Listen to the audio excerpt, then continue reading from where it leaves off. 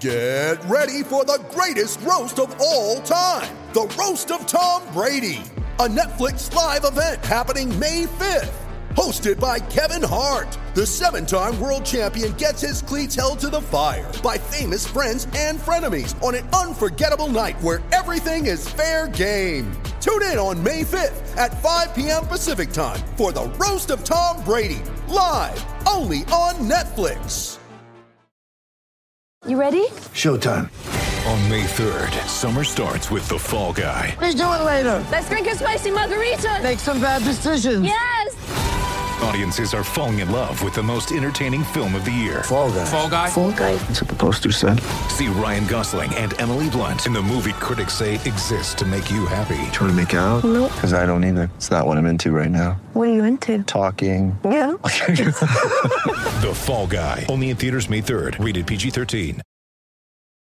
It's only a kick, a jump, a block. It's only a serve.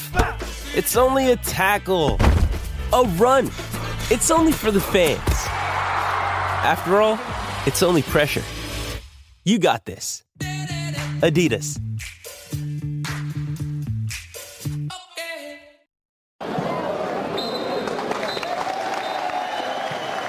Unfortunately, we've run out of time today.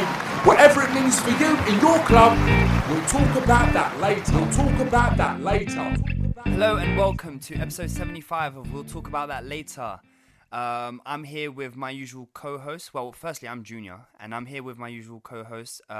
Switch it up this week. Mark, how you feeling? Good. Well, I'm all right. Let's just say I'm all right. I don't think any of us are feeling too great after this weekend. Yeah, I was gonna say this is the first time in our podcast history that we come together as all of our teams have lost. And it's the first time since 1998 that Spurs, Arsenal, and Liverpool lose on the same day. I just made that up. Mark, next up, we got also Abdi. considering the fact that Liverpool play Saturday and we both played on Sunday, so yeah. Anyway, Abdi, how are you? Yeah, I'm all right. Introduce Tanya because I've got some stuff to say about her. I'll introduce Tanya when it's time. I said, how are you? Let's talk about you. I'm good, thank you. I'm good. Let's get to Tanya. Okay. Tanya. Why me? Tanya, welcome, firstly. How are you? I mean, I've been good. Triggering a whole fan base, mate. Can't wear a PSG t-shirt, apparently. I'm loving the PSG t-shirt, but what I have noticed, that has nothing to do with your PSG t-shirt, is there's something different in your room. Why are you glowing? Tell us what's behind your phone. Oh! You have transcended, haven't you? Do you know what? It's my vanity mirror. So it's got like all these different lighting settings. So I just turned it on. Ooh, see, look, now I'm a bit more warm. And then can't see any of this one. So Tanya, how's your podcast world tour going? Oh my God, you lot need to You can talk about how big time you become now. Yeah. Well, guys, what can I say? I mean, I'm moving up in the world, getting invited onto shows, Basically, you just said we're bottom of the barrel. Bottom of the barrel. No. Mark, it's interesting you say that because I was going to say that Tanya's rise is kind of similar to Gareth Bale's. When he started at Tottenham, he was a left back and he was so close to being sold to Birmingham. And then all of a sudden, he's like... Is that what you said about Tanya's early podcast appearances? Yeah. She's on the verge to be released. Almost sold to a new podcast. And now she's captain of our podcast and she's looking for the Real Madrid of the podcast. The thing is, she's so big time nowadays, she doesn't even tell us about her podcast appearances. I had to find out on her Twitter. I don't even know what was going on. Do you know what? I just feel like you guys have heard it all before from me, though. Like, you've heard all of my rants about Spurs. So, unless you want to keep watching me rant all the time, I'll let you guys know. But Tanya, like what I said in the group chat, you have to reserve the premium content for this platform here.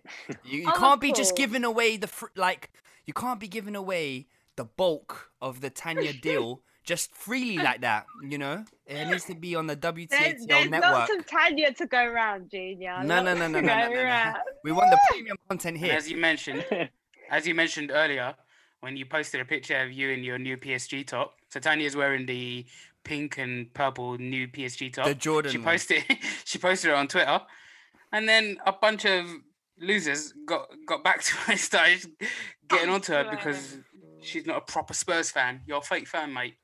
This is I why never thought it would get that reaction, you know, like it's actually mad, but it started a whole conversation just about people in general owning kits. Like it's a thing. Like I've seen you, Junior, wear PSG kit. I'm sure you guys own other kits as well. Like it's not. No, Junior, you're not proper Arsenal. Why don't you go join them, mate? But yeah, you shouldn't. Off you go. Off you go. I know people with season tickets at respective clubs who have tops because it's a thing, and it's not a bad thing, and it's not something to be criticized. If you like a top, go and buy. You would have thought that Tanya was wearing an Arsenal top with Pochettino on the back. Exactly. Look, there's a difference there, and I kind of get maybe. I personally probably wouldn't buy another English club's shirt unless they were in low in the leagues, and I thought, you know what, that's one for the collection. But overseas, I don't see the harm at all. At all. I was just gonna say, like, I've got like a collection of Arsenal tops from like 1998. So every home top since 1998. But I also have a collection of other football shirts as well. But I don't have any other English tops. I've only got I've got teams from Brazil, from Spain, from Italy, from France. So I don't think it matters as long as if I was Drake and I'm rocking Man City, Chelsea, Liverpool tops, that's moving crazy, and that's moving mad. But not really, because he doesn't give a toss about anything. No, but so I'm saying if I'm moving like Drake, but I'm not. So, so Tanya, go buy all the PSG kits, man. Come on. Oh, listen, I will. And if I want to have an affiliation with Poch, I damn well will. Okay, I don't see why I can't, because that manager is a legend. I'm telling you, the things he's done for this club, I'm always gonna have a soft spot for him. I always am. So, I mean, legend's a bit too far. I mean, if we're legend's relative to the club, innit? So fair. Then we can't ever say that Tottenham don't have legends because it's relative to the club. Yeah, I mean, but in the grand scheme of things, you know, they're just blokes, innit? Anyway, I'm gonna start this a bit different. I've seen a lot of talk on social media, other than Tanya's her new football kit collection. I've seen a lot of talk about a new Ronaldo Messi kind of rivalry. So listen, I don't want to compare both because we can sit here and I'm sure we can say for definite that one is better than the other. But I just want to get your early take on Mbappe and Haaland, the new football dynasty. Like, what do we think? Like, already, they are the first players to score 18 plus goals before 21 or something like that. I was reading in the Champions League. Sorry, plus Haaland, since he came last season, he's played when he started with Salzburg, he's played 71 games and he scored 72 goals in Europe. It's just something crazy. Are you kidding me? And obviously we all know Mbappe blew the World Cup away, and he's been killing it for Monaco in his debut season, knocking out Man City. Remember him scoring at the Etihad. He's amazing for PSG as well. I just wanted to get your guys' takes, because obviously last week in the Champions League, Mbappe scores a hat-trick, and then the very next day, Haaland goes and scores 2 excellent goals against Sevilla. So, yeah. Yes, it's an interesting one. And he said after that game as well that seeing Mbappe score a hat-trick actually motivated him more so. So whether it's something that they kind of think, you know what, it could be us too, I don't know. But there's one thing for sure, is that Haaland, for me, will be the kind of CR7 of them, in the fact that he will continuously score goals and get numbers. For me, there's no doubt about that. I see him getting 40 plus a seasons in a row. I really see that. as he starts to kind of get older. And Mbappe is just Mbappe, isn't he? Otherworldly almost, Mbappe. Mm-hmm. If they were playing in the same team, Oi. Haaland would be washing Mbappe's boots, is what I'm saying, yeah? Really? You think that? No. He's a quality player. Don't get me wrong. He's a killer. He's a killer in front of goal. One of them is, went to the World Cup, smashed it all up, scored in the final. He's already a world-class player, like a seasoned world-class player. He's been a world-class player for about 3 years now, and he's, 21, 22. So I think they're both quality players, but when you talk about generational, there's only one player of this generation who is generational, and that's Mbappe, and that's my opinion. Like people have this the generational thing, but isn't generation just for their age? So if you're 21, every player who's the same age, that's that generation. No. 20. I think we're all the same generation technically, but we're all different ages, no? So I wouldn't say just for your age. I mean, I'm just posing the question. I think my general opinion is Mbappe is a lot further. And you talk about Ronaldo, Haaland being similar to Ronaldo. I'll say Mbappe is a lot more similar to Ronaldo to me. Because when he's got the physical presence, he's obviously super quick, strong, plays on the wing, killer in front of goal. But obviously I just feel like he's got a lot more to his game than Haaland does. Yeah. Well, just to clarify there, just quickly, is that I wasn't by far not comparing the two game styles of Ronaldo and Haaland. I just meant statistically speaking, I think Haaland will produce Ronaldo numbers, and that's what I meant by the comparison. Is that Messi is a much better footballer than Ronaldo, but Ronaldo consistently produces numbers that can't be argued against, and that's where I think the argument with Haaland and Mbappe will go. Haaland won't let Mbappe kind of move so far ahead of him as the only talent, like the only generational talent in world football, because if he keeps producing numbers, like insane numbers, then that's where I think he's the kind of Ronaldo. Do you know what I mean? Yeah. I completely. I saw. But lads, like Rio Ferdinand said, just enjoy it. We don't need to compare the two. Just enjoy them. Yeah, that's the same. I feel like when people compare like Saka and Messi, I'm like, just enjoy both of them. Oh my god! It started early, but I just brought it up because I just thought it was interesting, the conversation that I already saw. But it's just great to see. Obviously Haaland's 20. Mbappe's 22, so it's just going to be amazing to moving forward, just getting to enjoy both of them growing, and so we got to experience Messi and Ronaldo, and I don't think that either will maybe get to, I don't know, maybe Mbappe can reach the Ronaldo and Messi kind of thing, but just to enjoy them two. What I will say to end that conversation is that I really think Mbappe will have 2 World Cups by the end of his career, and that for me, when you look back on someone's career, is a real game changer when you reflect. And I feel like poor Haaland, playing for air quotes lesser nation in the football world, where it's the likelihood of him getting to a World Cup is in of itself a successful campaign for Norway to get to the World Cup. So they should be allowed to get do transfers from nations. Innit? Yeah. That would be dangerous because Dubai have a lot of money. So then I guess exactly. Well, Dubai would be the spot, wouldn't it? I mean, that's where all the influencers went during lockdown. Anyway, let's get into it.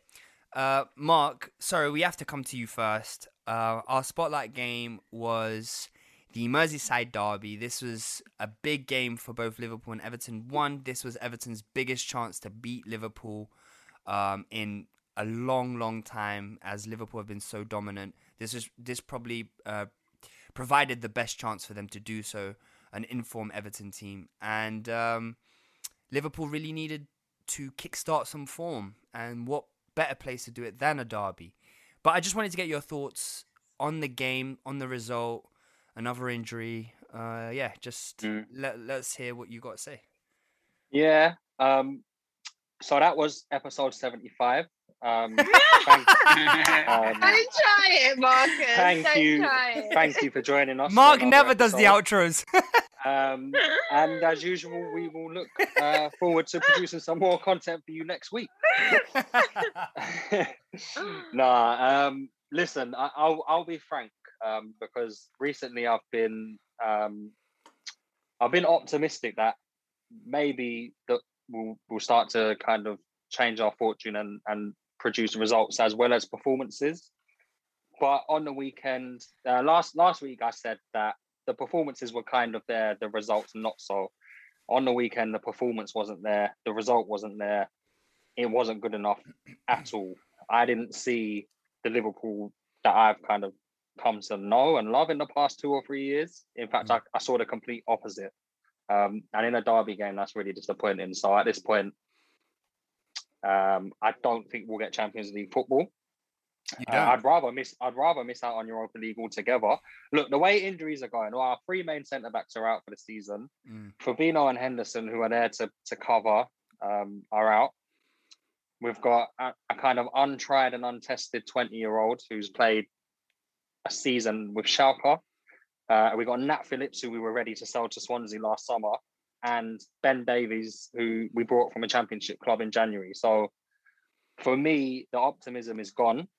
I'm ready for this season. I'm really ready for this season to end. And can we just null and void it now? Just listen, I'm sure you can all agree. But I think I have to give credit to Carlo Ancelotti, because I think he won that game for Everton. The way they set up, he knew exactly how to make it difficult for us. I mean, it's not difficult. The blueprint's there. You look at the past 2 months, every single game we've played, bar Leipzig in the Champions League, has been difficult for us because teams know how to set up.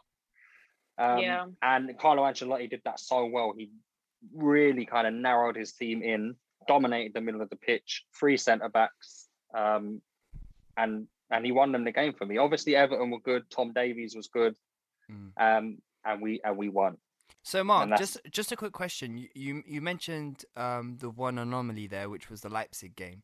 And so I just want to, because obviously we all think that, and we've had this conversation before, that Nagelsmann is a top manager.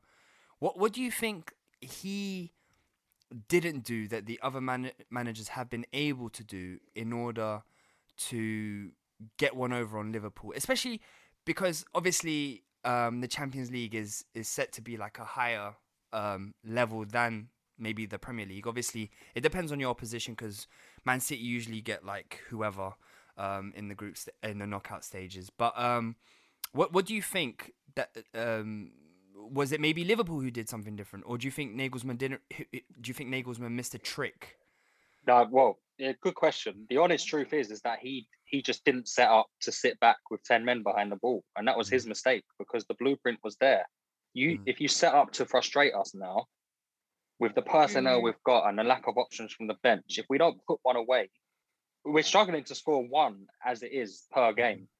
So, listen, you can come to Anfield now, or we can come to your place, and if you get a goal, you can sit back, frustrate us, and the form we're in at the moment, 1 goal is probably enough. And I just don't think Leipzig and Nagelsmann kind of approached it that way. I think he wanted to attack that game and really put a statement out there. Didn't work, but our 2 goals were kind of their errors. So we weren't great on the night either. Yeah, I feel like you're better away from home than you're at home at the moment. You've lost, obviously you lost 4 in a bounce. Like you did beat Spurs and West Ham. You were pretty much dominant against Leicester until the capitulation, and then you were like, although the 2 goals against Leipzig were both errors, you were pretty much dominant from start to finish. They didn't really trouble you much. But I don't know what's going on at Anfield at the moment, man. It was just Liverpool. I just look at them and I just think the players it's playing on their minds that there's so many, like that Liverpool are in a bad rut right now. Like the confidence is so low, and then there's the burden on the players that are playing all the time now. So the fact that you have to play the likes of Henderson in midfield, and Gini has to play every game. You got Robertson and Trent playing every game, Salah and Mane playing every game, because you have to play your best players to get out of this bad run of form you've got. And so the fact that all of these, and then, you know, they're just expected to perform. You know, people aren't really thinking about, although you have got loads of injuries, you aren't thinking about the players who are playing all the time, the fact that they might be low on confidence and they might be out of form and they might be feeling the pressure of playing all the time as well. So exactly. I've never seen a team shed this much. I was saying in the group earlier on, Liverpool must have had some judge done on them, because I've never seen a team with 3 centre-backs and 2 makeshift centre-backs out all at the same time. And then compound that with all the, like what you were just saying, like the loss of form and the loss of confidence.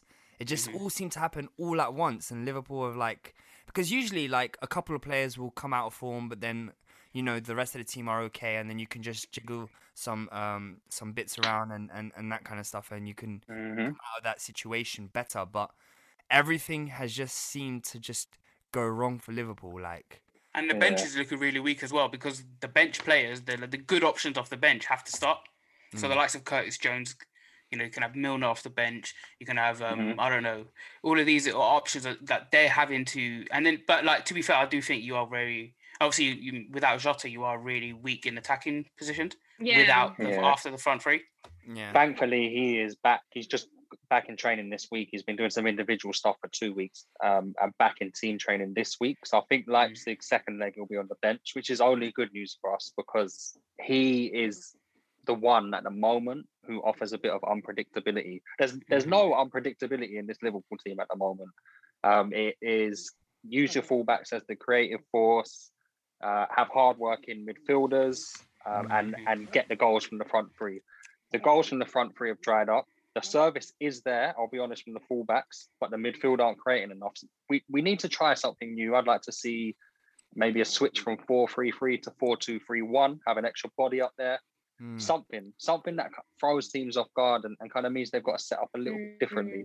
But I just want to kind of end on, because Tanya asked me earlier in a group chat, why or how am I so level-headed at the moment? And when is she going to see a big, when is she going to see? That's what I want from you, Mark.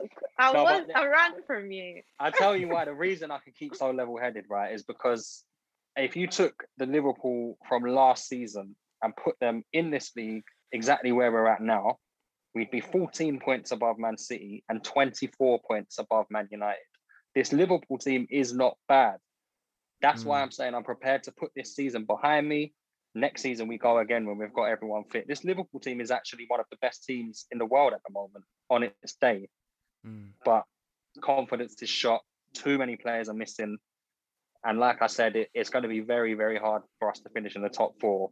But the team, everyone is still there from the last few seasons. It's not, they haven't just turned into bad players overnight. There's just a culmination of so many factors. Nothing's going our way at the moment. I believe we'll come out of this, but this season has been the most frustrating in a long time. Well, Mark, you answered a question I was going to ask. So I think, which was, what would you do differently? But you've already answered that. So well said. And let's give Everton some credit. Yeah, for sure.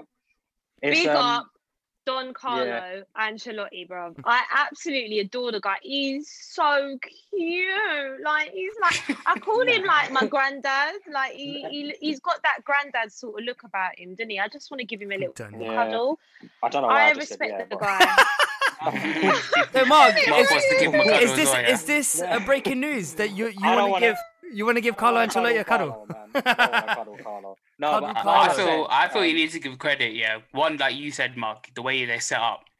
Yeah, you got it right. So having 3 centre backs, having 3 centre backs for Liverpool, have a front 3. But it was interesting in the fact that he had Coleman sitting on Mane. Like, just follow him about. That's your job. And then you saw at the end of the match, Duncan Ferguson gave James Coleman a big bear hug. But also, I want to give credit, because I was watching the game in the first half, and the 2 worst players on the pitch were, I hate to say it, Kabak and Doucouré. Doucouré was moving nuts in the first half. Like, and I was just like, and then I was watching Tom Davies, and the beginning of the game, I was thinking, Tom Davies is so overrated, man. I don't see anything up to his game. But, oh my God, the way he shut up Liverpool's midfielders, like, every time they came forward, like, you know, just took the ball. He was almost doing the job of 2 players, because Doucouré was having a terrible game as well. And also give shout out to Michael Keane as well, because he led that back 3 very well. Well, I think Michael Keane and Godfrey. Pickford was Okay, good that's as my well. boy. You have to say Pickford. I know we've criticised him, but he had some top quality saves in that game. So Mhm. big up Pickford. Yeah. Big up T-Rex. I just want to make that T-Rex. T-Rex. That last point on Carlo Ancelotti's tactics, Abdi, you got it spot on. The three at the back. Coleman, to me, they played a flat back five to me. They weren't even wing backs. They were genuinely just full backs in a 5-back system. But I saw the average heat map position of every Everton player in every game this season, apart from the Liverpool game. And the whole team was kind of 10 yards wide at each side. And then you see the average position map of Everton against Liverpool, and everyone was 10 feet narrower. So what he's done is clogged the central areas and forced us to go wide, where, as Abdi said, you've got Coleman tracking Mane all game. You've got Digne watching Salah all game. They made it really difficult for us by following the blueprint of force them wide, but cover the area. Because at the moment, that's how we're playing, and we're playing into teams' hands by kind of giving them what they want. Yeah. Well, it was definitely one of the. We're so kind to Liverpool. I'm sorry. Like, we're so kind to Mark. He never gets any smoke. You know, we just accept him. I mean, it's kind of hard when Liverpool actually destroyed every single team last season and won the Champions League the season before. It's kind of hard. But that was last season. Yeah, but if I know the injuries. if I were to say anything to Mark, he would have something on his tongue to just. I just want to see Mark wound up. He would decimate my Arsenal existence. It would just happen. I'm happy to hold, so I give me smoke, man. No, because No. The only thing I'll say, is that you said the Liverpool players didn't become bad players overnight. Firmino's become a bad player over like 3 seasons. So yeah. He's not been good enough. He needs to be relegated to squad player, and I think that will probably happen once Jota's a couple of weeks. Jota's back to full fitness. I think he'll take up that 9 role. But I also think in the summer, if he doesn't go, Liverpool do need to bring someone in, regardless if Firmino goes or not. Origi keeps coming on for no reason, man. He's another one. I get it, sub appearances, goals here and there, but it's just not good enough for. If you're gonna give him 2 minutes every game, you might as well just get Brewster. I know. Facts. But I love Origi, but the perfect time for him to go was straight after scoring the second against Spurs, honestly, because he wasn't really getting game time anyway. Yes, he started against Barca because Salah and Firmino were out, came on as a sub in the final, but for me, that was the time for him to go, or the end of last season when we won the Prem. But that's where we're at now as a squad, is that we're still relying on Origi, who hasn't even scored this season, to come on and score. That's mad, yeah. Let's move on. The next game was a bit of a non-event, but I just wanted to say that Traore, though he wasn't credited with a goal or assist, he was involved in the goal. He has gone 40-plus games in the Prem without a goal or assist. Just so you guys are aware. The only reason I mentioned him when I was writing down the agenda was because of his hair. Do you see his hair? Yeah, I did. Bruh. What's he done to his hair? Bruh. I don't know what you call it, but it's a mess right now. I mean, Tanya, Google Images is your friend. I'm gonna do it. But yeah, Meslier on goal. Not much happened in that game, so I think we can move on. Everyone happy to move on? Yeah. Yep. Cool. Yeah, man. The next game, Southampton versus Chelsea. Again, Chelsea attempted the bore the opponents to death tactic. Minnie, I'm still asleep. No, I woke up on Saturday morning with energy. Yeah, I watched Chelsea game. Trust me. But the thing is that I feel like Southampton, obviously they defended a lot in that game, but I think one thing that they did well, they only did it like a couple of times, was when they managed to win the ball high up on Chelsea, the first thing they wanted to do was release one of the front forward players, because Chelsea play a high line and they keep the ball so well, it's really difficult to get it off them. And when you get it off them, it's usually in your 6-yard area or whatever, so it's hard to mount attacks. But what Southampton were trying to do was trying to win it high up to release Minamino, Redmond, Ings, and so on. And when they did it, you saw Redmond pass to Minamino for the first goal. It just sliced them open. And what composure from Minamino for that goal, I must say. He told every single one of them to just sit down and shush. Sit back down. What do you mean? No, it was really composed. It's good to see that from him. Actually, it makes you think why he was the one. Why was he the one loaned out, not Origi? But we were speaking beforehand, just before we started recording, about Chelsea getting in there before Abdi steals this one. We were chatting about why they've kind of started to look less exciting and send everyone to sleep, basically. And one of the reasons I would assume is because I was reading something this past week about how they've really managed to reduce the amount of shots they take on target, or they even receive every game. So there's obviously an element of him restructuring that whole kind of midfield defense to not get the ball forward as quickly as we saw and keep a hold of the ball for as long as possible throughout the game. And you see a team like Prime Barca, when Pep managed them, they used to be able to keep the ball and suck the life out of the opponents, but actually make it exciting. This is the complete opposite. It's so true. Football is football, and if it gets you with the results, which it didn't on the weekend, but if it does in the main, you can't complain.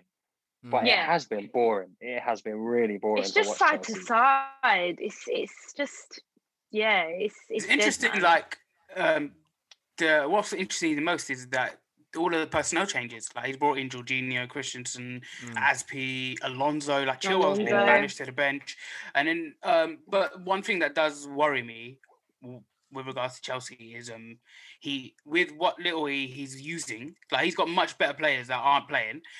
He's improved them massively, and you know that there's in just 5 games that he's been there, there's massive improvement from when Lampard left it, and that scares me because obviously want Chelsea to lose every game in it. So, but that's the difference. He's a coach as well as a manager.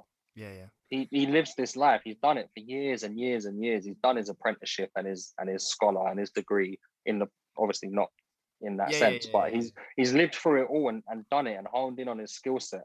That's where I think the best managers come from. I will always stick to that. And that's why I think, as you say, Abdi, you've seen an improvement, that particularly for me in Alonso, who genuinely has looked really good. Obviously, his left foot's always been a blinder, but there are other areas to his game that are looking a lot better now.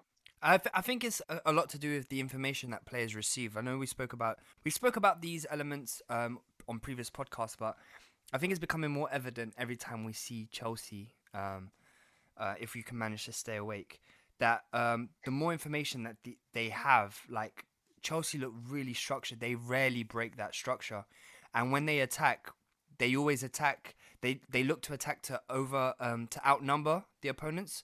Obviously, when you're playing Southampton, it's kind of difficult because they're just going to sit back or anything like that. But if you watch other games, they try to push as many men forward. We talk about them being boring, blah, blah, blah, but they do try to push men forward. But it's just the side to side that just... But anyway, let's talk about Cho. What That's rude, bruv. How can you bring someone on? I think that's so rude. And the thing is, in his post-match interview, Tuchel was like, I wasn't happy with Tammy Abraham, so I brought in Joe at half-time. And he goes, I wasn't happy with Joe until I took him off 30 minutes later. He wasn't happy with his attitude, apparently. Yeah. He's a good coach, obviously. He's a good coach. He's got a great track record for being a manager so far in his career. But like, he's very volatile, and you can tell that very early on as well. Just watch him on the sideline, the way he loses his mind. I mean, in the Champions League final last year, he was sitting on that bench with a broken ankle, still losing his mind. The guy is very volatile. But like, we saw the same thing happen with Moise Kean last season. Remember when he got taken off at Old Trafford, for like 5 minutes after coming on? So I think, I don't know what is wrong with Tuchel, but you don't do that for a player's confidence regardless. I think he's very no nonsense, which doesn't excuse the behavior, but it's like what Tanya was saying, that he said like what Cho gave to me wasn't what I wanted, so I took him off. So I think he's like, it's either you play the way I want or you don't play. Well, yeah, listen, if you went in with that attitude every game, you need more than 3 subs. No, I know. Yeah, it's so true. Yeah, it's No, I true. know. I just don't think that's going to do good for his confidence, man. And You know what he's Tre's a gonna young do, player yeah? as well. Good for your confidence. You know yeah, he's going exactly. to do He's a young Tuchel. player. Tuchel's going to go on the pitch and punch someone in the head, give him a concussion, get a 4th sub. But yeah, I mean, it's not sustainable. As Abdi said, he is volatile, and he is a good coach, good manager, but I don't think he's a good manager in terms of the relationships that have broken down at his previous clubs. So that's red flags for me, boy. That's red flags. You don't want that because. Go on, Mark. Sorry. That's because considering when he came in, Hudson-Odoi looked like he had really worked his way into his good books. I think he started his first 3 games on the bounce. He played full 90 after he was just kind of a 10-minute man, if that, for Frank Lampard. So it looked like he had kind of turned a corner, but. And sometimes, subs don't work. They don't get the rhythm of the game. They don't get into the, sometimes it just doesn't work. But, the gamble, yeah. But let's move on to what Abdi has written here in the agenda. I think is perfect for this game.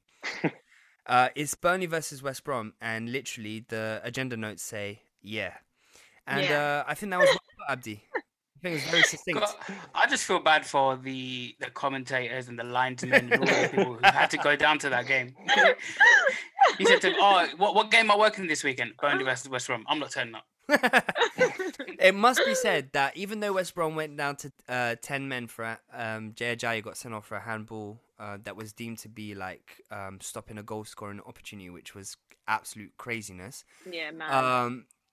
West Brom should have won that game. Matty Pereira airballed, like he went to kick, and the ball just went through his legs or whatever, and it was an open goal, and then Burnley saved off the line. But yeah, anyway, that's how you know you're going to get relegated. When you can't score those tap-ins, then you know it's just long for you. Next game, we'll try, and there was not a lot happened, but big result for Fulham. So happy for Fulham. So happy. I love the Why, Tanya? Who were they playing, Tanya? Sheffield United, baby. Still the deal. Still their relegation. Oh yeah. I thought she was happy for Scott Parker because he's played for Tottenham. No, it's the I am. I genuinely am. I love Scott Parker. I think he's one to watch. As a manager. I think he's doing a brilliant job. I completely have to give big props to them. They're 3 points off Newcastle. Yeah. They were so far behind. Yeah, they were so, and this is the thing. We were talking last week about Abdi was like, our Newcastle gonna drop that many. But listen, with Fulham playing the way that they are, like it's not like when the league started, Fulham was so open. You can see that Scott Parker has adapted Fulham. They are so tight at the back. It's just the way they play is so compact, and he's just managing to get results. And what Mark said before. Football, it doesn't have to be exciting or anything as long as you get results. And Fulham are getting results. It's not all the time, and they're still learning, but they've got some quality players like Loftus-Cheek, Lookman. What's my man in the middle of the park? Harrison Reed. Anguissa Reed. Yeah, Anguissa, they've got. And there's a big, just quickly, Callum Wilson being out for 8 weeks. Genuinely could be the defining factor here, because I don't see Newcastle picking up too many more points at this point, considering how they look and considering Callum Wilson was one of, if not the only, real goal threat for them. I know we'll get onto them, but the only good thing for Newcastle is the comeback of Saint-Maximin, because they had missed him for a long time. True. I know we'll get onto him because he scored, but yeah, massive result for Fulham. Let's talk about the worst VAR decision of the season. Like, what are you looking at? That is, and also, I know we didn't talk about it earlier on, but the referee who went to the screen for 5 seconds against Liverpool. Oh yeah. Yeah. Sorry, but I've just had enough about that. Anything referee or VAR related, but that was a joke. I mean, we talk about it. It was like, yeah, I'm done. We talk about it every single week, and we shouldn't. We shouldn't have to sit here and talk about referees. We should be here to talk about football and football alone. But every week we're here like, oh, this referee missed this. This referee sent off this. Like, it's just. No, but I mean, it doesn't even. It's not even like let me go check VAR decision. How are you stupid enough to not see the guy nearly break the player's ankle? I think it was Bogle, the right back for Sheffield United, He broke his ankle in the penalty box. We're like, oh, nothing. No, I didn't. No, it's not a penalty. He didn't shoot him in the face. No. Although Abdi, Yes, man. although Abdi is exaggerating somewhat the contact, Areola did flat out kick him in the shin. It wasn't even close to the ball. He just kicked him in the shin. Studs up and higher. Studs up and higher. Not one person in VAR thought to kind of filter that through to the referee either. Yeah, is beyond me. So A, referee hasn't spotted it. The man who's meant to spot it. Yeah. B, the backup who were meant to maybe spot things that the referee might have missed and get that into his earpiece. They're not even noticing it, or maybe they are and they're not deeming it a foul, which is a problem in itself also. You know, there was another one as well that we forgot to mention in the Burnley versus West Brom game. Carl Bartley. No one forgot about it. It was a decision to not mention it because no one cares about that game. Okay, Carl Bartley. He blatantly handballed the ball in the box, and literally VAR looked at it and said it wasn't a penalty. But anyway, let's move on. Tanya, your time is up. Your fans want to hear from you. You've done your world tour. Now it's time to give us the Tanya rants.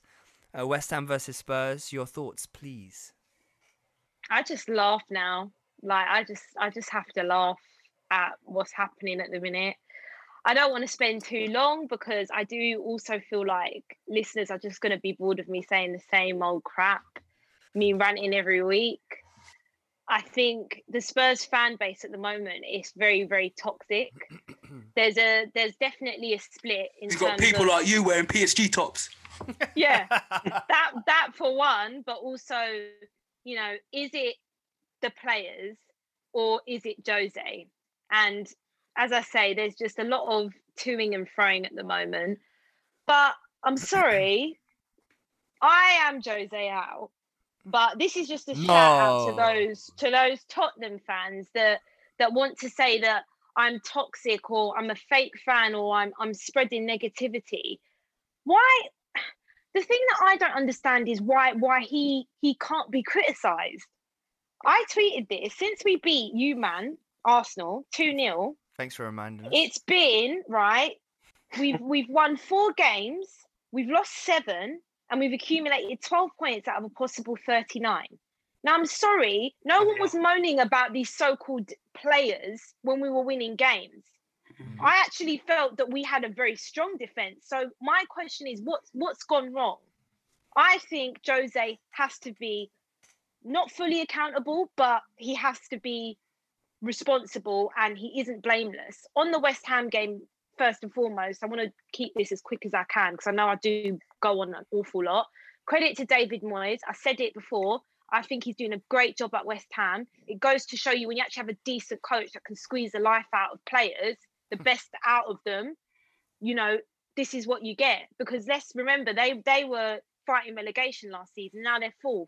And look at us. We finished 6th last season. I was willing to back Jose. I was like, you know what? Fair enough. Injuries, COVID season. Look at us now. There's no improvement. No improvement. And people want to talk about Dyer and Sanchez. I can't stand them. I said it. Why does he keep persisting with this partnership? It's not working. Toby's our best centre-back at the football club. And he's not even that great. For me to even say he's the best is a problem, but he's the best. And I think he should just stick with Rodon, and just stick with that partnership. Dyer and Sanchez, it's a no-no.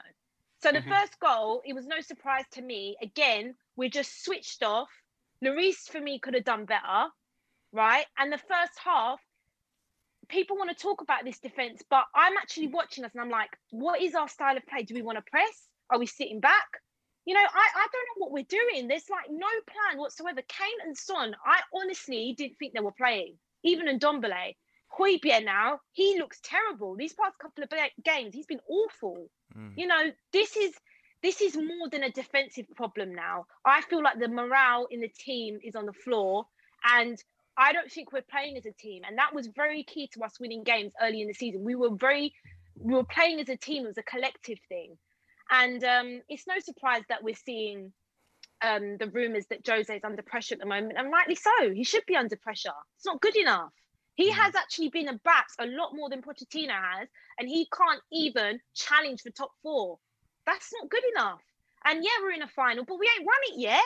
Tottenham fans are like, oh, we're still in the final. We won it. Have we actually won it yet? Got the merchandise out, acting like we bloody won the trophy. Signed, sealed, and delivered. And I'm not going to lie, right? I want a trophy. I'll be over the moon. But if we get that trophy and we finish 9th, that ain't a good season. Sorry.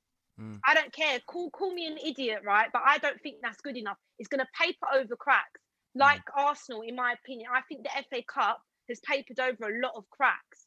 You need to get top 4. We need to get back in Champions League to attract big players, to get the revenue in. But I'm babbling on now. I'm fed up a bit. Do you want to know what's funny? These lot were proper. I'm not gonna run. Yeah. No, you two were proper nodding your head for that whole thing. Why does she have to bring in Arsenal? Why? I know. That's the proper point. nodding your head, agreeing, and then Tanya drops in. Yeah, like Arsenal and the cup, and I see both your faces. Like, what? Whoa. Like, how did I get there? It's true though. It's No, true. Tanya, talk about Spurs. Look, I just want to. Oh yeah. Earlier There was other things. Earlier in the Sorry, season, I can't remember what episode we were talking about, like what we thought was going to happen in a season, blah blah blah blah. And Spurs had they had a decent start. It was like 3 or 4 games in or whatever. It was a decent start from Spurs. I remember you guys battering Southampton 5-2 or something like that. And we were talking, and I said that I didn't think your defense was good enough to sustain that that run, in my opinion. And yeah, you Tanya, you're right. When things are going well, no one in history has ever complained about their players at any club, not just Spurs. So I wouldn't say like, oh, where was all this complaining? But it's what me and Abdi always talk about. Players revert to type. So Mourinho's had them playing a certain way. Let's say it's working for however long it was working. Up until the Arsenal game, it was working. Yeah? And I just feel like eventually, players like Dyer, players like Sanchez, it will revert to type. They will always go back. Why is he picking them? Why does he keep playing them? 100%. I 1,000% agree with you, with everything you're saying. I just didn't, at the start of the season, and I continue, and I agree with you 100%. I just never thought your defense was good enough to sustain that kind of like style that you guys were playing. I agree. I agree, but the thing is, I just think this is bigger than the defense at the moment, because even attacking, we just don't look like there's any sort of plan. And I just think Jose knew what he was walking into, and this is why I don't just blame Jose. I've said it before. The board, they have to take some accountability as well, because he wanted Ruben Diaz. All of these news, the news that's coming out, he wanted Diaz, wanted Bruno Fernandes, all these players, and he didn't get them. But I just think sometimes his approach to games doesn't help our defence. Why are we sitting back, inviting pressure onto the defence? Yeah, that doesn't help things, and that's my argument. You can't play that style of football if you don't have that solid back line. Agree. I just think it's common sense. Just adapt. Just change it up. Well, just on that note, I mean, you could say he's playing the deep block to compensate for how bad you say they are. Let's say if you played them 10 yards higher up the pitch, who's to say you don't? They are getting rinsed.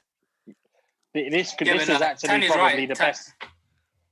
Tanya's right though. Like, no one's forcing you to pick Doherty, Dyer, and Sanchez. No. Listen, I'm not speaking about personnel, but in terms of the low block and sitting deep, say you push that same defense 10, 15 yards further forward and ask them to play a much higher line. Does it look pretty for Spurs? I'm just looking at where we are on the table, and for me, if you told me that at the start of the season, I would laugh at you. I genuinely would, because I just think it's so poor. It's not. Gareth Bale as well. I thought he made an impact when he came on the second half. We didn't touch on that, and yeah, we'll finish after this.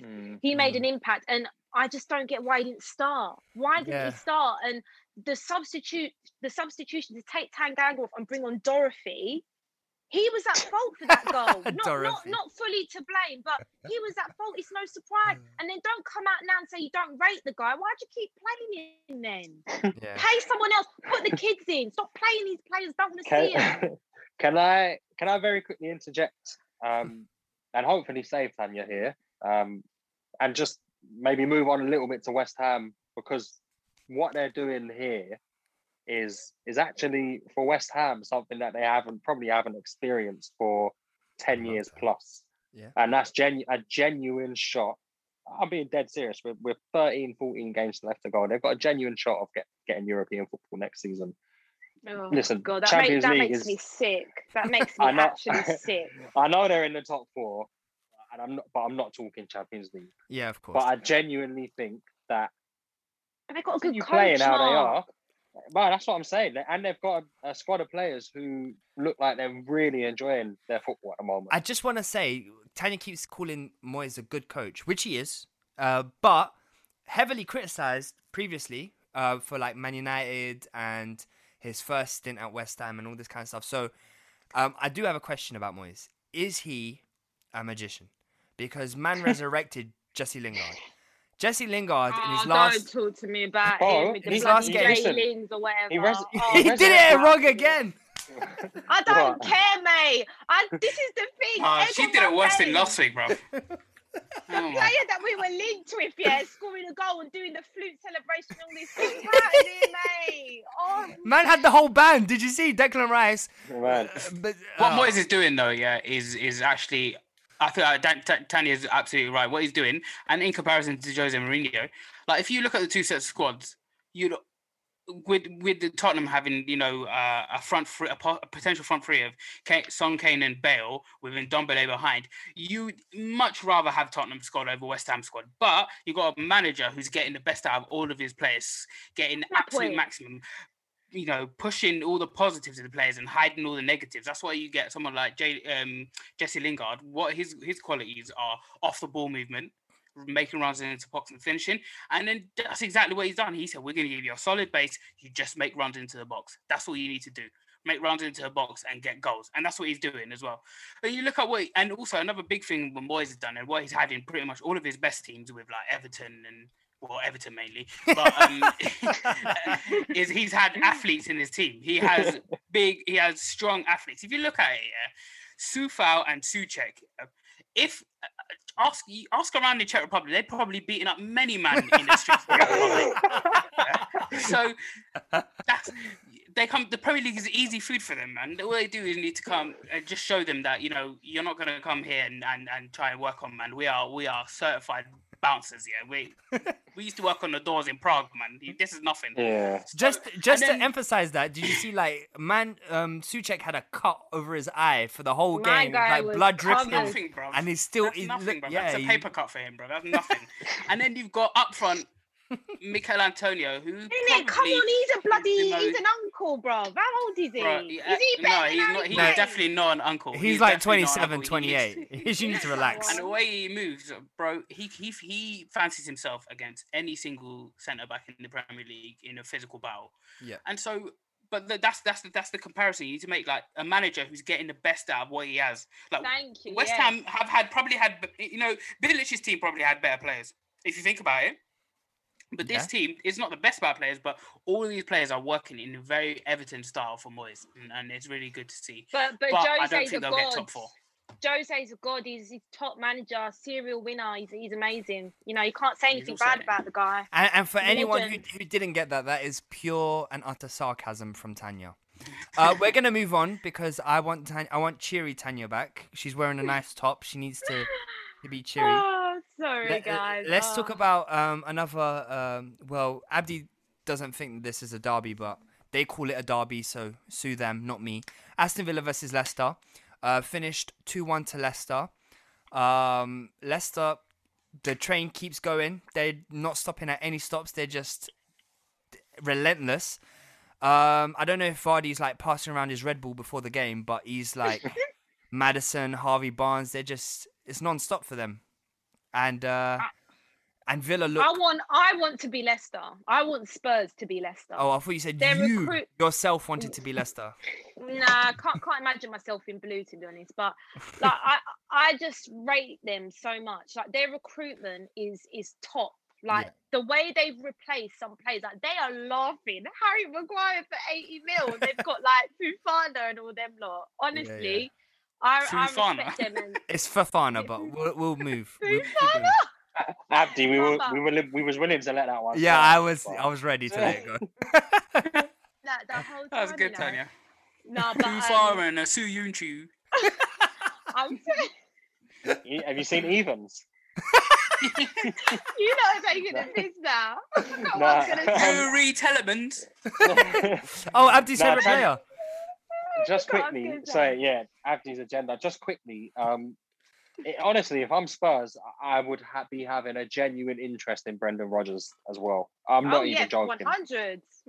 I'll take him any day of the week. I'll have him. Yeah. But I have heard, I'm sure that he was linked with us before. I think after he left Liverpool. Yeah, He's not a fan. He's not a fan of Daniel Levy. He's a deterrent, innit? He's poisonous. He's like a virus. No one wants to go near him because they don't want to catch something. Tanya, let's not go back to Tottenham. Let's focus. Anyway, sorry. Leicester, big up. I think they're going to get top 4. I'm saying it. And you know, Aston Villa look a shell of a team without Grealish. It just it looks really bad without Grealish. I think what I will say about that is just give it a chance. It's been one game. Yeah. Yeah, true. They need to adapt. I don't think you take him out of that side and the quality drops massively because he really is. If he's not just yet, he will be world class, 100%. But I think there's a lot of quality in that Villa team. And Leicester this season, well, Leicester in general, are not an easy team to play as I found out a couple of weeks ago. Yeah. But yeah, Villa. Well, Leicester first of all, I've actually come to admit to myself and accept that they are making the top 4. I really think they are. Yeah. I've got a new agenda with Leicester play. Here we go. Oh, God. Wow. Schmeichel. What a bellend, Kasper Schmeichel. Oh, my God. What? All right. Did you see when Traore scored, and he fell on top of him? And then I think it was Watkins who came up to him, like trying to move him off. He stayed, he has his knees still on Traore, arguing with Watkins, like, don't touch me. Like, get off him, bruv. I can't believe I was actually creasing because that's the type of thing that is one. It stops momentum because if you want to restart the game again, blah blah. But Kasper Schmeichel just kept it going. Even when he stood up, he walked over Traore. Did you see that? He walked over Traore. I was looking at him like, get away from me, man. I don't like him. Yeah. Let's move on. Let's move on. Big up Harvey Barnes as well. Love him. Yeah, keep scoring. Him and Maddison. Another goal, another assist. Yep. The next game could probably be resumed in or like finished in 90 seconds, just as the game was. Thank you for joining us for episode 75. No, come on, guys. Just as the game was, over in 90 seconds, guys. I'm going to time it, okay? Sterling scored. Oh, look, it was less than that. Can we move on? Well done, City. Bye. 5'7" Sterling, yeah? No. That's mad. I texted my friend before the game. I was like, I think I'm hoping for 1-0, 2-0, maybe. I probably think it's gonna be 3-0. They've got Gundogan and De Bruyne both starting, and Sterling always scores against us. 1 minute in, Sterling scores against us. 1 minute and 19 seconds. It's like, is that how silly you are, bruv? Like, and Rob Holding, goodness gracious, how do you get out jumped by a 5'7" wing? Let us credit Sterling's movement because Holding 1,000,000,000% believed that Sterling was right behind him. Meanwhile, Sterling was in like loads of space. Man could have set up his own garden there. It doesn't take much it doesn't take much to evade Hector Bellerin as well. I'm not even sure who Hector Bellerin was marking in that, but anyway, it's just bants. I don't even think he knows at any point in any game. To be fair though, the ball was perfect. It was just placed onto his head. So he didn't really have to do much. So I was just gonna ask. Go on, ask Mark. So wait, your recent? No, listen. I've lost the last 4 on the trot. There's no malice here. No. But recent form suggests that none of us are looking great recently. We'll talk about the game very soon. But whose team do you think out of the 3 teams on this podcast will regain their form the quickest? Liverpool. My question to you. Liverpool, 100%. Liverpool. I know. I don't mean long term. I just mean this season. This season. Yeah. Liverpool. Well, Arsenal looking like a 10th definitely not side. Arsenal. Have you seen our fixtures, mate? I was about to say we're looking like a 10th. We have got side. easy fixtures. To be fair, we have got an easy run of fixtures, but Tottenham got I still don't see it. If you're playing at home against lower table opposition, then Tottenham are going to definitely get 2 goals. And Yeah. that's what Mourinho is going to be saying. Yeah, you were criticising me a couple of weeks ago. Now we beat Burnley 5-0. What are you saying? But then also you have to remember they did draw with Fulham and lose to Brighton. Brighton and Denman. Brighton and Yeah. Fulham. Yeah, Brighton and Denman. Yeah. But I was just thinking, because if Salah and Mane click into gear, it's long for many a team in the Premier League, regardless of Liverpool. No, Liverpool are done out here, mate. No, but if Mane and Salah just turn up, it's gonna be like 3 or 4 seasons ago when Liverpool were winning 5-4. That's what it's gonna be like. I'm sure Mark doesn't want that, but Back onto Arsenal though, I've got a question. Go on, Tony. How do you guys genuinely feel about that game? Because if it was me, and I tweeted this, and Junior responded to this, I said you're lucky that you went into that second half with it only being 1-0. Because I genuinely feel like Man City didn't have their scoring boots on. And they weren't really committing themselves because they're probably looking forward to the Champions League game. But do you just feel like you could have gone for it a little bit more? Or are you looking at it and saying, you know what, it's only 1-0. We didn't get, thrash 3-0 like we usually do. Or are you kind of thinking, actually, we could have gone for it and maybe try and get at least a draw? Because I think it's a missed opportunity, personally. I think you could have... I'll just say this, context is everything in football, or in life, actually. Like, context is everything. And before the game, I tweeted, I was like, I want us to please no red cards and just keep it a low-scoring game. And in the first 30 minutes, that was my wish, because City looked like they were just going to put 4 or 5 past us easily. They were just cutting us open easily, but they didn't score. Then Arsenal started to, and I say grow in the game really lightly. I don't say it with a lot of oomph. We grew into the game, and presented nothing really, but we just kept the ball a bit better, and City weren't attacking as much. In the second half, look, Tanya, it's easy to say yes, go forward, push forward, and then you get slapped 2 or 3-0. Because they'll hit you on a counter attack. Exactly. Yeah, but look at where you are on the table. Listen. Aubameyang is not the same Aubameyang. He scored a hat trick last week, mate. It's not the same Aubameyang. One game. He's gonna score a hat trick against Leeds. What do you do against Aubameyang is the same guy. He just needs to be put into goal scoring positions where I don't think so. He's gonna miss loads of chances. He played up top against Man City. How many touches did he have in the box? Listen, you yourself said this is an anomaly. It's not. I don't think it's an indictment on. No, Aubameyang. but what I'm saying is, he's playing up against. Bro, look at this season. Look at this season. Aubameyang is not the same Aubameyang this season. That's what I'm saying. Yeah. It's the same as last season, not the same Aubameyang this season. Yeah, just quickly, because you said he needs to be put into goal scoring opportunities, which he wasn't against City, but he was against Benfica. Yeah, he was. I obviously the Benfica, but Aubameyang's been. Anyone who knows Aubameyang, he's been doing that for his whole career. Yeah, 100%. Even his season under Emery, where he scored 31 goals. Yeah, that year season, legitimately, he could have scored about 50 goals. Yeah, he missed about 20 sitters. Yeah. So Aubameyang does it all the time. He'll get games where he'll miss a lot of chances, but Aubameyang's he is our best striker by a million miles. What you'll see Thursday. I'll tell you, come Thursday. No, listen, I'll come back to this moment. Abdi, I have to disagree with you because it's easy to say. Let's say this happened last season. Yeah, Aubameyang's he was our top goal scorer. He was scoring. If he had a bad game against Benfica and had a bad game against Man City, I 100% agree with you. Those are anomalies. This season, it's not. This season, mate, how many goals has Aubameyang got this season? It's not. Well, you said context is everything. It is everything. When you were talking, yeah, it is. Earlier on, where we went earlier in the season, where we were atrocious and we were bottom of the league for goals scored, create chances, all of that stuff. We didn't have the number 10 in the team. Aubameyang was struggling. Obviously, he had no confidence. So the context, you have to look at it in the context. And when our form improved, he wasn't in the team. He was out because he had personal issues. Now he's come back. He scored a hat-trick literally less than less than 10 days ago. He scored a hat-trick, yeah? And he won us the game.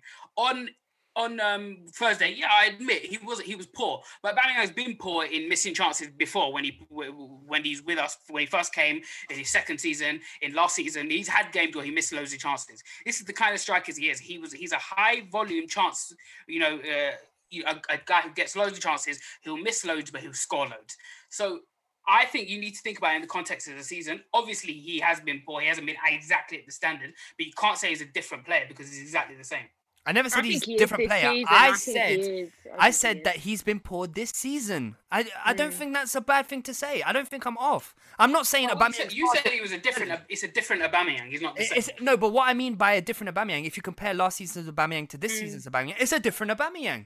It's a but you can say that about so many players. Though. I'm not saying like he's never gonna score again, and he's not gonna. What I'm saying is he's had a poor season, and okay, cool. All right, I get what you mean. Happy with the result, guys. No. I just want to real quickly talk about. Well, I know we're going to move on soon, but I just want to talk about the expectations and the surroundings of Arsenal right now. That game, obviously, I expected we were going to lose. But if you think about it now, we have to think about it in the context of the season. We've lost 11 games now.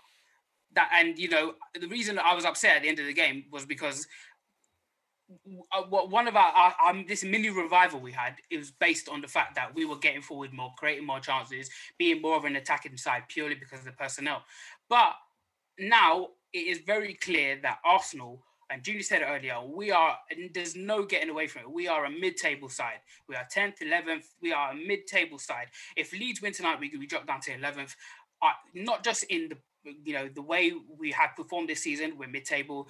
Some of the players in key areas in our team are mid-table players, and also the expectations we have as not just as a club and as fans. Oh, well, we played well. Oh, well, we got back into this game well. Oh, well, I didn't expect much. All of that expectations are mid-table side expectations. If you look at Everton and West Ham, and we have swapped roles with both of those sides. Everton and West Ham are sides pushing for top four. We are now Europa League regulars. We have mid-table level players in the team. And then there's no pressure on the manager because, he's just rebuilding his team. How many times did Everton say that for like 10 years after Moyes, bro? It's just what we are. We need to either make a big change, whether that be manager, player, personnel, or we just need to accept the fact that we're a mid-table team. Yeah, interesting points. I think you raised some really valid points. What I will say is that you mentioned you swap places with West Ham and Everton, etc. I do think you will swap places back with them, but I just don't know how long that's going to take. Yeah, I don't see it for foreseeable future. The last four seasons we finished 6th, 5th, 8th, and now we're 10th. So it's just going backwards, isn't it? So I'm sorry, I think that's unacceptable. I mean, all jokes aside, right? I'd love to banter Arsenal, but I do think it's quite sad. No. I'm sitting on something. Don't worry, I'm not on the floor. Tanya went on the floor. Yeah. That Spurs talk and just got her. I'm on a stool. You look like you had the cupboard under the stairs. I think it isn't acceptable what's happening right now at Arsenal. I just think you're seeing no improvement. Like Abdi's saying, where did you finish last season? Now look at you now. I don't know where you go from here if you're an Arsenal fan. Because like you said, Junior, I do think maybe you can't keep sacking managers. So what, do you then go another season, no Champions League football, and you're in Europa again? It's a similar thing to the future. It's a similar thing with Mourinho, I was saying earlier on. You need to get more out of the players you have. Because although I say we do have some really average players like Bellerin, Holding, El Neni wasn't playing, Pepe is, and Willian, all of these players who aren't good enough, we still have some really good pieces. Like we have Gabriel, Tierney, Leno, we have Partey, we have Martinelli, Saka, Smith-Rowe, Odegaard, Aubameyang. These are really good pieces that you should be getting more out of than what he is.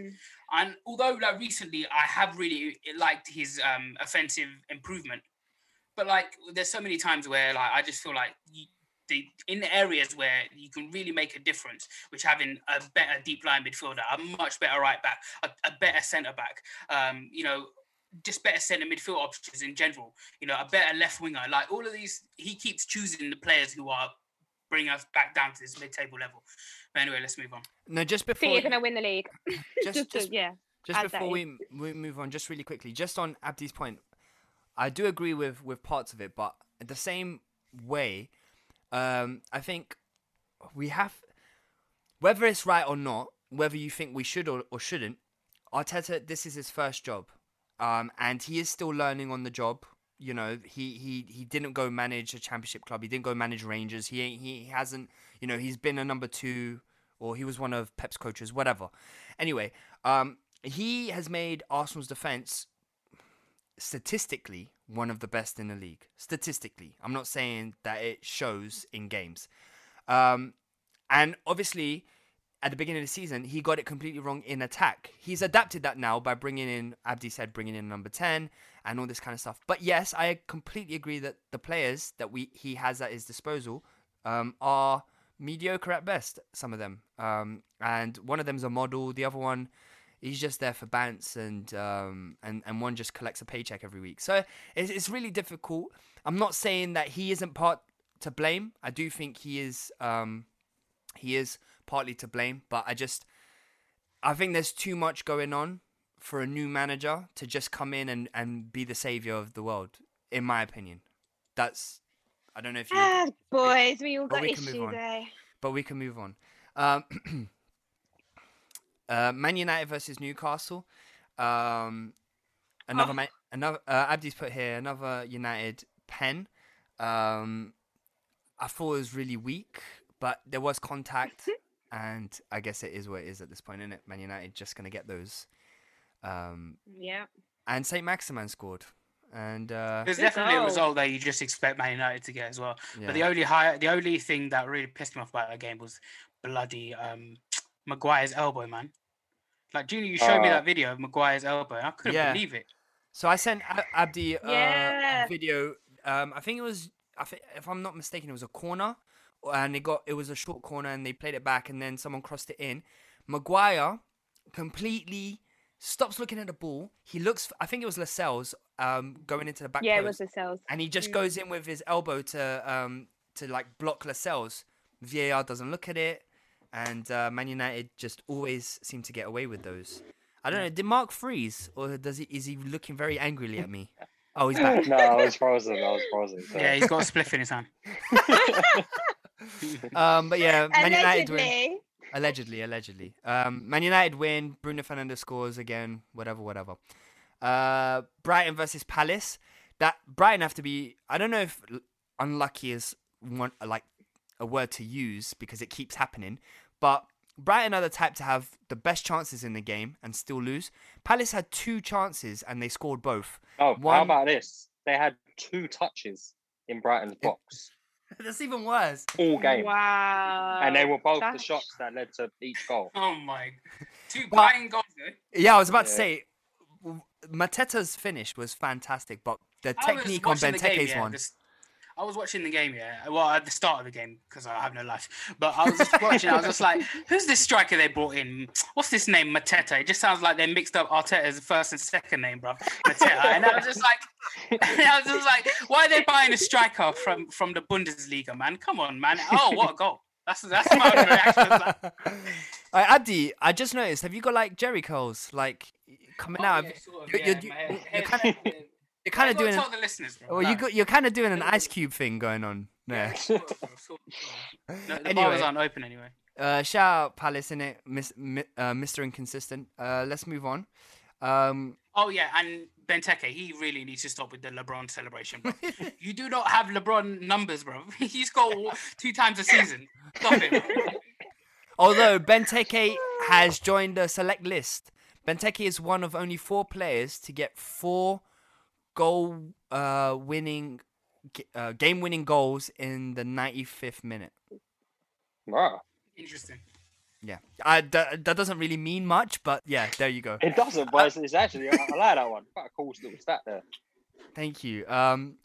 Before we do the quick quiz, let's do Man of the Week. So Aubameyang won the Man of the Week, and look where we are now. Last week. So my Man of the Week, I'm going to go with something a bit different. I'm going to go with Haaland. He scored 2 goals against Sevilla, and then he scored 2 goals against Schalke, and one of the goals was absolutely outrageous. It's the scissor kick. If you haven't seen it, go see that. He's fantastic. Tanya? Oh, do you know what? It pains me to say this. We can go with managers, right? Yeah. I'm actually going to go with David Moyes. I just think he deserves the credit. And Fair. from where they are on the table and the amazing job that he's doing with the players, I think he should be man of the week. It pains me to say, but that just shows my strength. I can just put my hatred aside for That's a growth. minute. That's growth. That's growth. Yeah. Yeah. David Moyes, got to Cool. respect the man. Coming to Mark next. Yeah, funnily enough, I was also going to give it to a manager. I still am. A bit of a different man of the week this week, but I'm going to give it to Scott Parker. I like it. I know it's Nice. good. Yes, Mark. But yeah, Yes, I'm going to give it to Scott Parker for seemingly not rescuing yet, but turning around the ship and really giving, and it's not just him, it's the squad as well, but really giving that Fulham team and squad a genuine chance at survival. Whereas I don't think West Brom or Sheffield United have any chance. And when you consider they were all pretty much directly next to each other in the table 6 weeks ago, credit to Scott Parker. Yeah. The Enigma himself, Abdi. I'm going to give it to someone who had truly one of the greatest performances of this generation. I'm going to give it to Mbappe against Barcelona. Yes! Bruv, that is one we're going to remember for a long, long time. Yeah. Fair. It was nuts, So a bit of a different man of the week this week. We haven't gone for our clubs because there's nothing to celebrate. But yeah, it was and two outside of the Premier League. Look at that's I growth. feel like That's the range. Can we split that? So Mbappe versus Haaland and then Parker versus David Moyes and give two man of the week. Oh yeah, two managers. yeah. Two. Yeah, we could do that. Good idea, Tans. We could do that. I have got brains, guys. There's brains in this big old head. Fair. Cool. So that means that we move on to the next part, which is Abdi's famed quick quiz, which is never quick. So I hate these. Go on. All right. Abdi. Okay. Cool. So, all right. Cool. So this one is it's sort of similar to Who Am I, but also I just want you to guess these players, and then at the end, I'll ask you a question that links all of the players together, and you can sort of come up with a link. But anyway, we'll go on my lead anyway. So first question is for Junior. I want you to name this player. I have played with Lucas Torreira, Yannick Bolasie, and Joao Cancelo. And Fred. Never clear. I'm so bad at these. Suarez. Is it Suarez? No, he didn't play with Yannick. Bruno Fernandes. Oh, I was never gonna get that. All right, cool. Yannick So Bolasie. Tanya, When did he play with Yannick Bolasie? he went to Sporting Lisbon. So. Oh, I never knew. All right, Tanya. This one nice. is. I was on the bench with Jamie Vardy and Danny Drinkwater at Leicester in 2013 before I became a starter at my current team. I know this one. Ben Chilwell or someone like that. No. No, it's actually Harry Kane. Oh, is it Harry Kane? It's an iconic picture. Well, it's not iconic, is putting it quite strongly. But those two sitting on the bench together at Leicester is like a yeah. Harry Kane was at Leicester. Yeah, on loan. Well, I didn't know that. And he went to Norwich as well, I think. All right, guys, I'll be back in 2 seconds. I like a mug. Wait, where's he going? Oh God. Abdi's gone on a. I'll be back in 2 seconds. Hold on. On a random one. How can man leave a quiz? Man left a quiz to go pee. His own quiz, innit? And this is why I say Abdi's famed quiz. It's never quick. He puts here quick quiz and a man leaves to go pee. Hey, shall we lock it off when he comes back? It's done. Let's just Tell him it's done. No, I mean, I guess we can go back and chat. Well, I don't know how long we're gonna have, to be fair. But my guy just left. My guy just left, people. So we're going on a random one here. Let's go back to the our three clubs and the form, because Liverpool's next two games actually on paper look pretty decent. Wow. It's Sheffield United away and then Fulham at home. But it's games, it's the games that look good on paper for us that we've struggled in this season. Yeah. So I'm actually I'm not going into these games full of confidence. I'm back. All right. Let me just ask that final question. So, what's your confidence levels going in, particularly just into your next game? Just make Not it brief. good. Not good. Our Who is it? Our next game is Leicester. Like Leicester after away, yeah. Benfica, we got Leicester. So no. Ooh. Crazy. Yeah, it's mad. We're gonna lose. All right. Okay. Cool. Let's resume. No, the quiz. wait, Tanya. What's your next? Yeah, and we've got Burnley, and Yeah. Burnley for me is one of them bogey teams, man. They always just make it extremely difficult, and It's I at think home, that's though, no? probably- I just think that's the worst game we could get at the moment, personally. I feel like I want to Yeah. play like a Leeds, Burnley. Well, I'm not confident for that, if I'm Fair. honest. Fair But anyway, moving on. Back on to Abdi, your Abdi's quiz. quick quiz. Your quick Sorry. quiz. No, man, I was gonna die. I had to. Do you know what it is? I think Abdi just heard my answer, was like, you know what? I'm done. I can't listen to All right. Okay. Tanya Cool. Next anymore. question. I Next genuinely question thought is that was from. it. No. I've got more questions. Next question. All right. So, Mark, for my previous club, I replaced one of my current teammates in my current team, and I made my debut in the Champions League scoring against Chelsea. So wait, I need you to repeat the first. So for my previous club, one of my previous clubs, I made my debut in the Champions League scoring against Chelsea. But when I joined that club, I replaced one of my current teammates. Yeah, you lost me again. You've the lining of that question has lost me anyway. Yeah, So I'm just trying to think of players who scored against Chelsea on their in debut. the Champions League. Yeah, you lost me with the previous club and replaced him, but now he's my teammate at a new club. Yeah, it's a poorly worded question, but still, it's Mo Salah actually. All right, cool. He replaced Shaqiri at Basel, who's his current teammate. Scored the winning goal against Chelsea in Champions League. I call shenanigans, please, because how can he give Mark a Liverpool question, Tanya a Spurs question, he gives me Bruno Fernandes? Well, because you'll see why, and I'll explain why. I'm not from All right. Portugal. All right. Who's next? Junior. I was signed for my current club from Sheffield United after loan spells at Stalybridge Celtic and Northampton Town. I've been my club's top scorer for the past 2 seasons running. Signed from Sheffield United. Wait, I didn't. Sheffield United. Well, if he scored for his club, Wait, 2 so- seasons running. So he currently doesn't play for Sheffield United. Is that what you're saying? No. I was signed for my current club from Sheffield United. I had loan spells at Northampton Town and Stalybridge Celtic. That's one team, so it's not Stalybridge and Celtic. They're called Stalybridge Celtic. I got and that. I've been my club's current top scorer for the past 2 seasons. No, I don't know. It's Dominic Calvert-Lewin. That was not. I would not have known that. But Everton. All right. So I want to see the Tanya. link.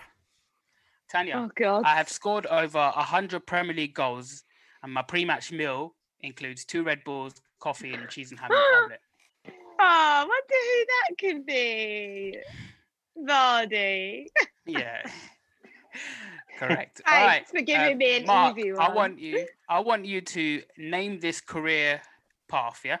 So I started off at Nottingham Forest, and then these are my next clubs: Chelsea, Milton Keynes, MK Dons, Derby County, Middlesbrough, Crystal Palace, Norwich City, Burnley, Middlesbrough, and Leeds United. Does he Junior play now? knows. Junior, sorry, I can't come to you if he gets it wrong. Wait, so does he play for Leeds now? Yeah, well, I mean, I'll yeah. read the club again. It's Patrick Bamford. Yeah. It's Bamford, Yeah. yes, correct. God. I would get not have known that. I Yeah. get Bruno Fernandes with Yannick Balassi and then flipping Calvert-Lewin with Chill. It's not a Celtic. competition. Alright, Calm down, alright, my who's next? dear. It's called a Junior, quiz. Junior. The next question is: I came through the youth system at Schalke. I am my club's top scorer this season, and this is my highest scoring season. Hold on. And then I have won 3 league titles and 5 domestic cups in my career. Do you want me to read that to you again? Ooh. Yes, please. I came through the Schalke. system at Schalke.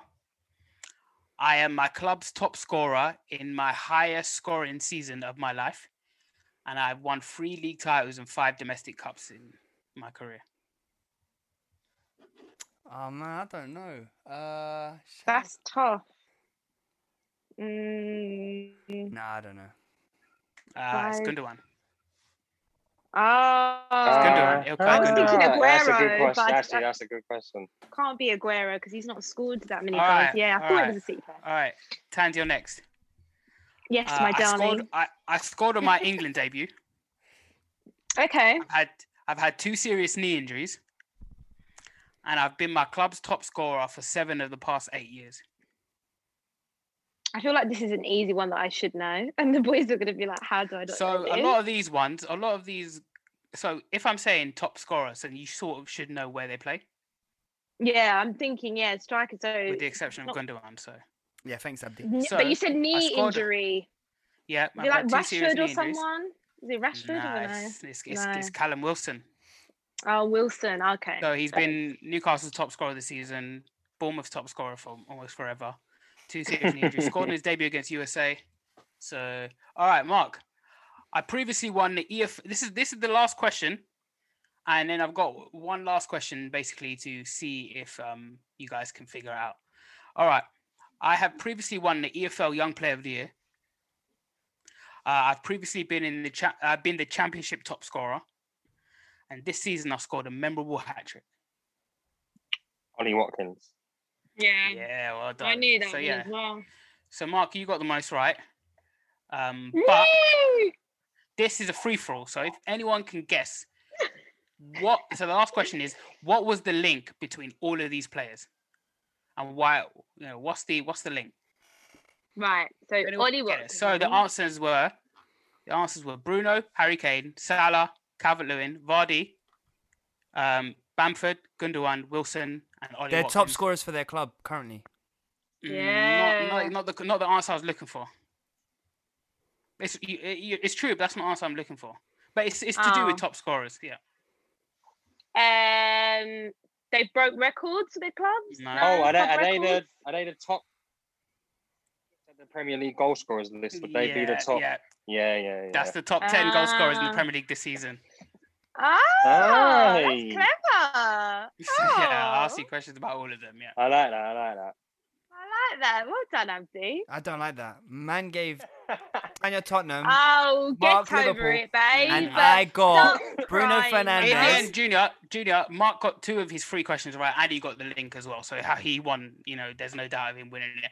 I've got another thing as well. Shenanigans. I've got another thing as well. I don't know if you want me to do it now or should I save it? It's the footballers in trouble with the law. Do you want me to drop it for you now? Go on.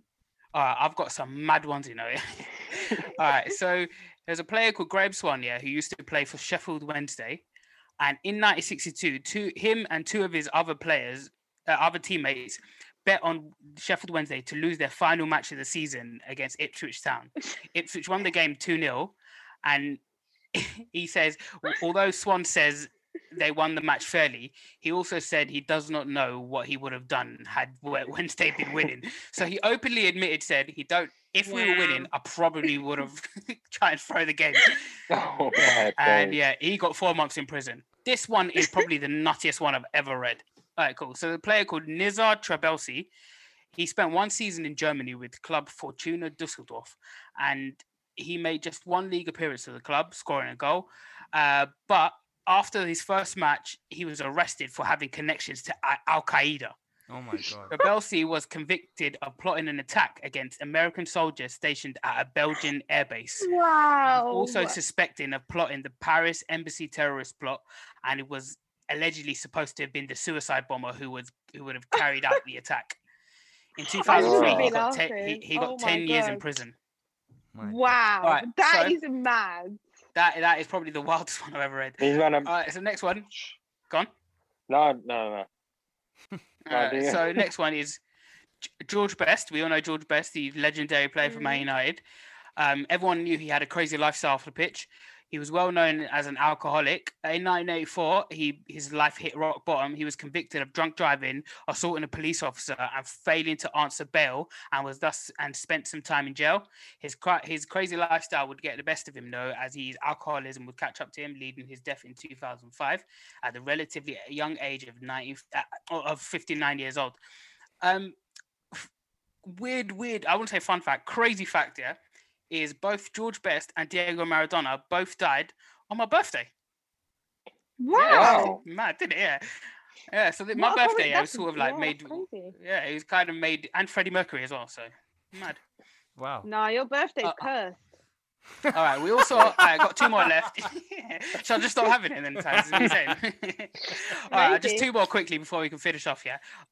We also saw Duncan Ferguson giving Seamus Coleman a big bear hug at the end of the game, but everyone knows him to be a bit of a nutcase.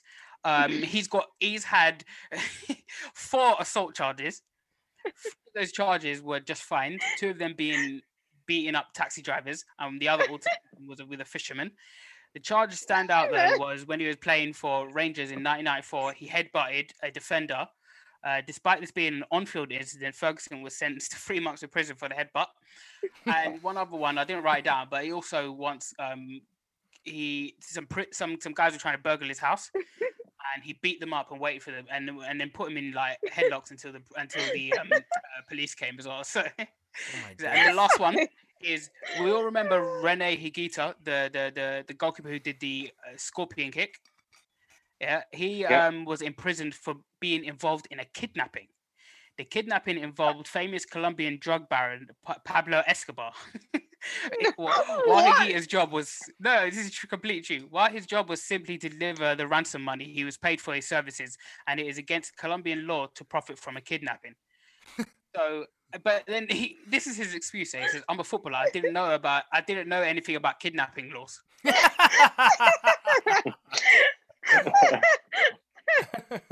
Wow. That's footballers in trouble. Footballers are mad, you know. Do you know what it is? Yeah, I just think they're bored. They got so much money, they don't know what they're doing with it half the time. Yeah. Honestly, mad. These stories. Anyway. Abdi. No, okay, cool. Yeah, so thank you very much, guys, for joining us on this another. Another.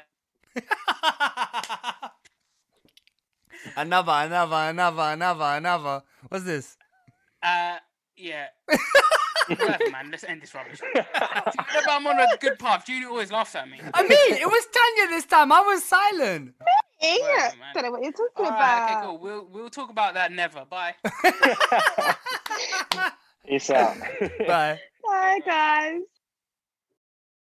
Sports Social Podcast Network.